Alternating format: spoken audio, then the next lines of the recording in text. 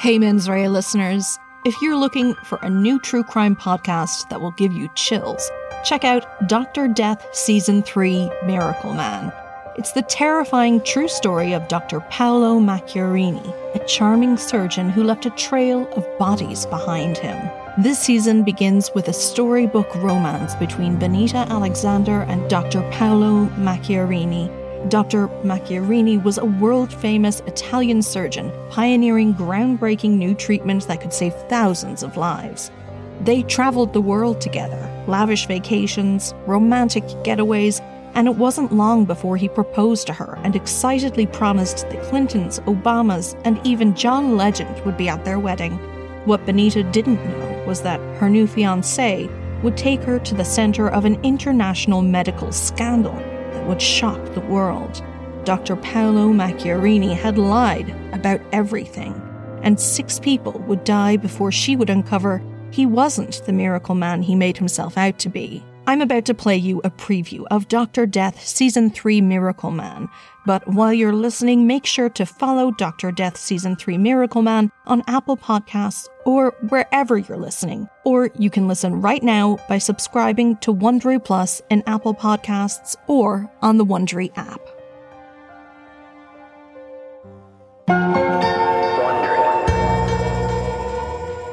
It was the second night of Benita Alexander's romantic getaway in Moscow. And so far, everything had been perfect. You know, the typical beautiful hotel, the tour guide, the everything over the top, the beautiful dinners.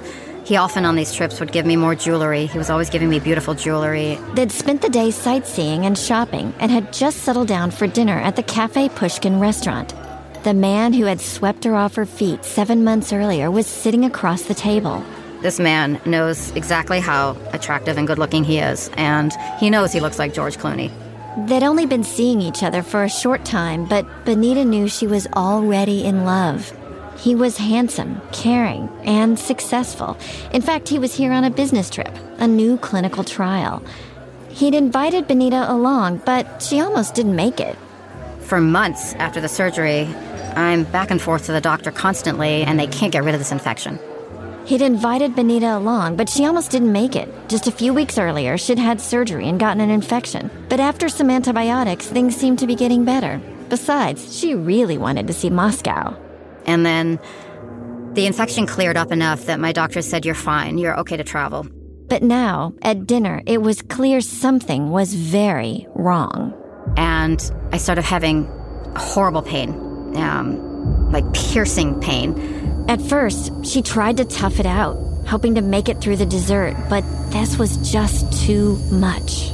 I remember squeezing Paolo's hand under the table, and I just look at him, and I say, "My love, something's wrong." A look of concern flashed across Paolo's face. "Everything's gonna be okay," he said.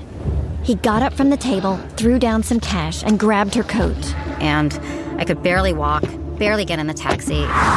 They made it back to their hotel room. And he said, "Lie down on the bed." Benita quickly pulled off her clothes as best she could so he could see the wound. He looked at the incision, and he looked at me, and he said, "Do you trust me?" And I just looked at him, and I said, "Get me another glass of wine." Paolo gave a soft smile and then walked to the mini fridge. He pulled out a bottle of wine, then filled a glass to the brim and handed it to her. Which I promptly slugged, and I lay down, and he said, "Where are your scissors?" I had these travel scissors that I was using to cut the gauze that I was covering the incision with. And I said, "They're in the bathroom." And he goes in the bathroom, and he gets my travel scissors, and he used peroxide or something, whatever he had, to quote-unquote sterilize them. He came back over to her, looked her in the eyes. And he said, "Do you trust me?" And I just nodded my head. And he took those scissors and he plunged them into my incision. The pain was unlike anything she'd felt. Benita has a high pain threshold, but for a second, she thought she was going to black out.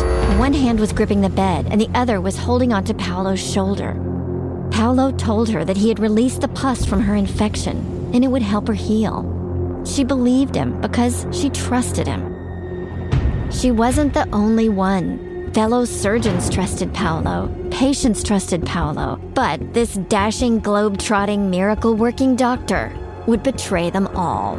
I believe in miracles. I believe in magic. I believe in love. And it just seemed like this is going to be good. Of course, why not? And we saw more and more lies in these manuscripts. Whoever said love is blind wasn't kidding.